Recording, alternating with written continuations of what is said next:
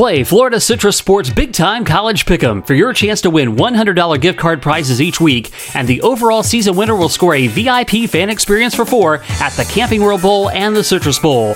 Pick the games now at orlandosentinel.com/college pick'em. Unique yet common sense opinions on sports. This is Jeff Allen Sports Talk. And howdy ho, here we go again. Another edition of the Jeff Allen Sports Talk podcast, where you can reach us on our email address, jeffallensportstalk@gmail.com, on Twitter at jeffallen_88. Please make a follow there. Our Facebook page at jeffallen88, and our website is jeffallensportstalk.com. The demise of the New England Patriots has been greatly exaggerated yet again. Remember a couple years ago when they got destroyed on a Sunday night game? Might have been the Thursday night season opener, but they were totally blown out. And after game one, it was like, okay, the Patriots are about to come back to the rest of the pack. Well, I think some of those murmurings were starting to happen again this season as they started off 1-2, got easily handled by the Detroit Lions, who are winless going into that game. Well, the Miami Dolphins come to town, and the Dolphins seem to be the cure for what ails them. The Patriots blow them out. Not even a contest. And Miami, they are still not ready for prime time. The Dolphins continue to have those little spurts where they look like they're going to do something, but they're just pretenders at this stage of the game. And New England, yeah, you can start pulling those nails out of the coffin. They're stop hammering. They're not dead yet. They've got their act back together. You know, you don't like to typically overreact after a single game, but you also can't overreact when the Patriots aren't off to a fast start, because they usually find a way to get it together. Wanted to talk about this week the Monday Night Football booth. Of course, they revamped the entire thing with Sean McDonough going back to college and John Gruden going back to coaching. So they went back to the college ranks and pulled out Joe Tessitore. He's an okay play-by-play guy. He's a little too, hey, how you doing kind of guy for me, but you know, he's not bad. I think, though, that they did not do Jason Witten any favors by trying to do a 3-man booth out of the outset. Of course, they're hoping that Jason Witten will be Tony Romo, what Tony Romo is for CBS as a rookie analyst, coming in and setting it on fire. Pairing him up with one Booger McFarland, who I haven't figured out what the attraction is with him. He usually just states the obvious. But again, you don't give Witten a chance to kind of learn to spread his wings, because, you know, they're trying to fit both guys in. One of the guys isn't even in the booth. Booger's down on the sideline, and I think they're trying too hard to incorporate things, and I just don't think that they set up Jason Witten to fail as far as I'm concerned. He's getting lukewarm reaction at best. And I don't think he was given a fair... He's not getting a fair shake with this particular setup. They probably should just let him go solo and find his way. So that's my thoughts on the Monday Night Football booth. Wanted to give it a few games. Now, I'm not watching it from beginning to end, but I wanted to kind of sample it from week to week and see what was happening there. But I'm not an overall big fan of what they have done as far as that is concerned. Needless to say that Tony Romo is still kicking it over on CBS, doing his wonderful work. And I'm not a big Jim Nantz fan, but at least he makes Nantz tolerable. Let's turn now to what the weekend it was.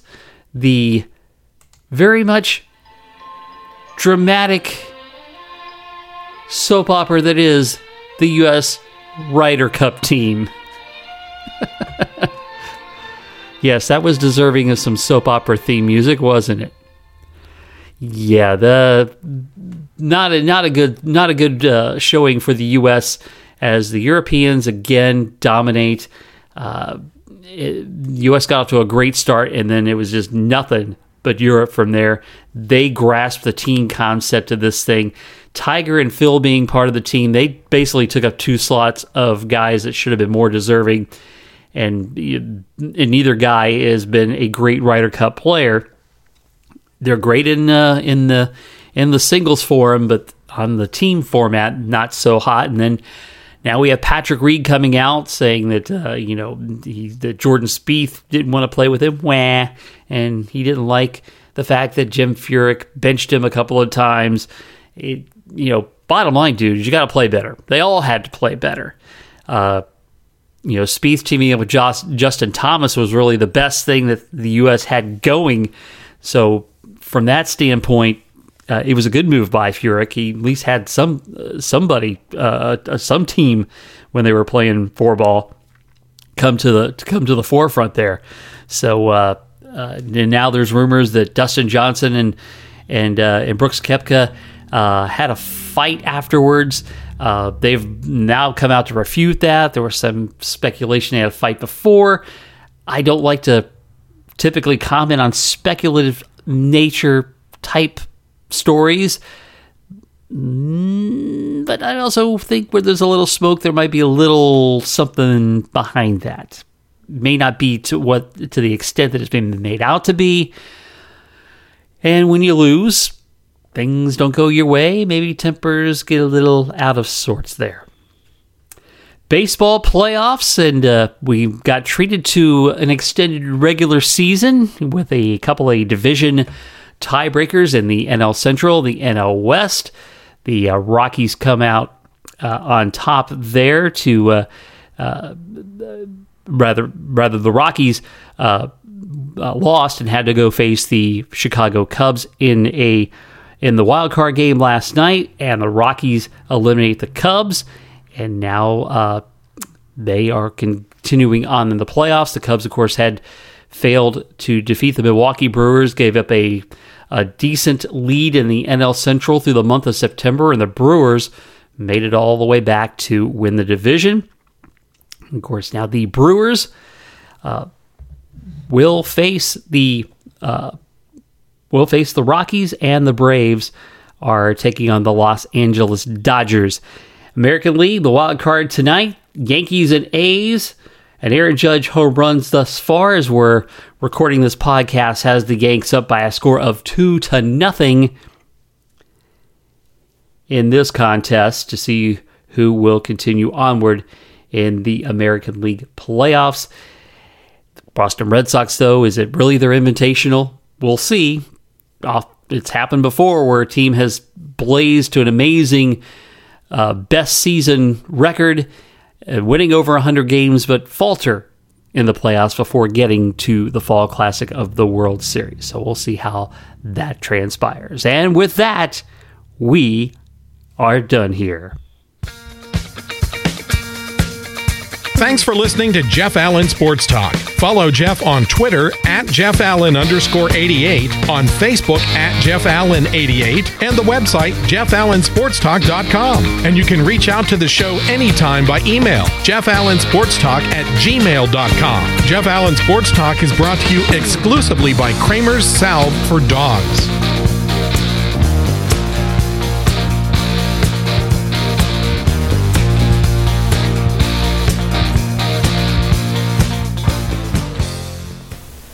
I want to take a moment to tell you about the inspiration for Kramer's Salve for Dogs. I found Kramer as a small pup when we were living in Knoxville as I was taking our dog Precious out in the middle of a cold, rainy night. We had heard a dog barking and whining, thinking somebody had left him out on a balcony. No one came forth to claim him, so he joined our family. Kramer struggled mightily with skin allergies. My wife Joy tried all sorts of ointments and medications, and other than some temporary relief here and there, nothing was really helping him.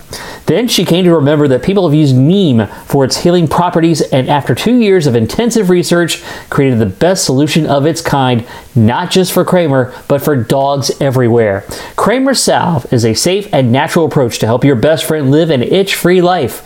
A 4-ounce 6-month supply, including shipping, is just $30, or a 2-ounce 3-month supply, including shipping, is just $20. Your pet is family and deserves the best. Help your dog end the itch and hot spot cycle by ordering online today at kramersalve.net. That's KRAMERSALVE.net.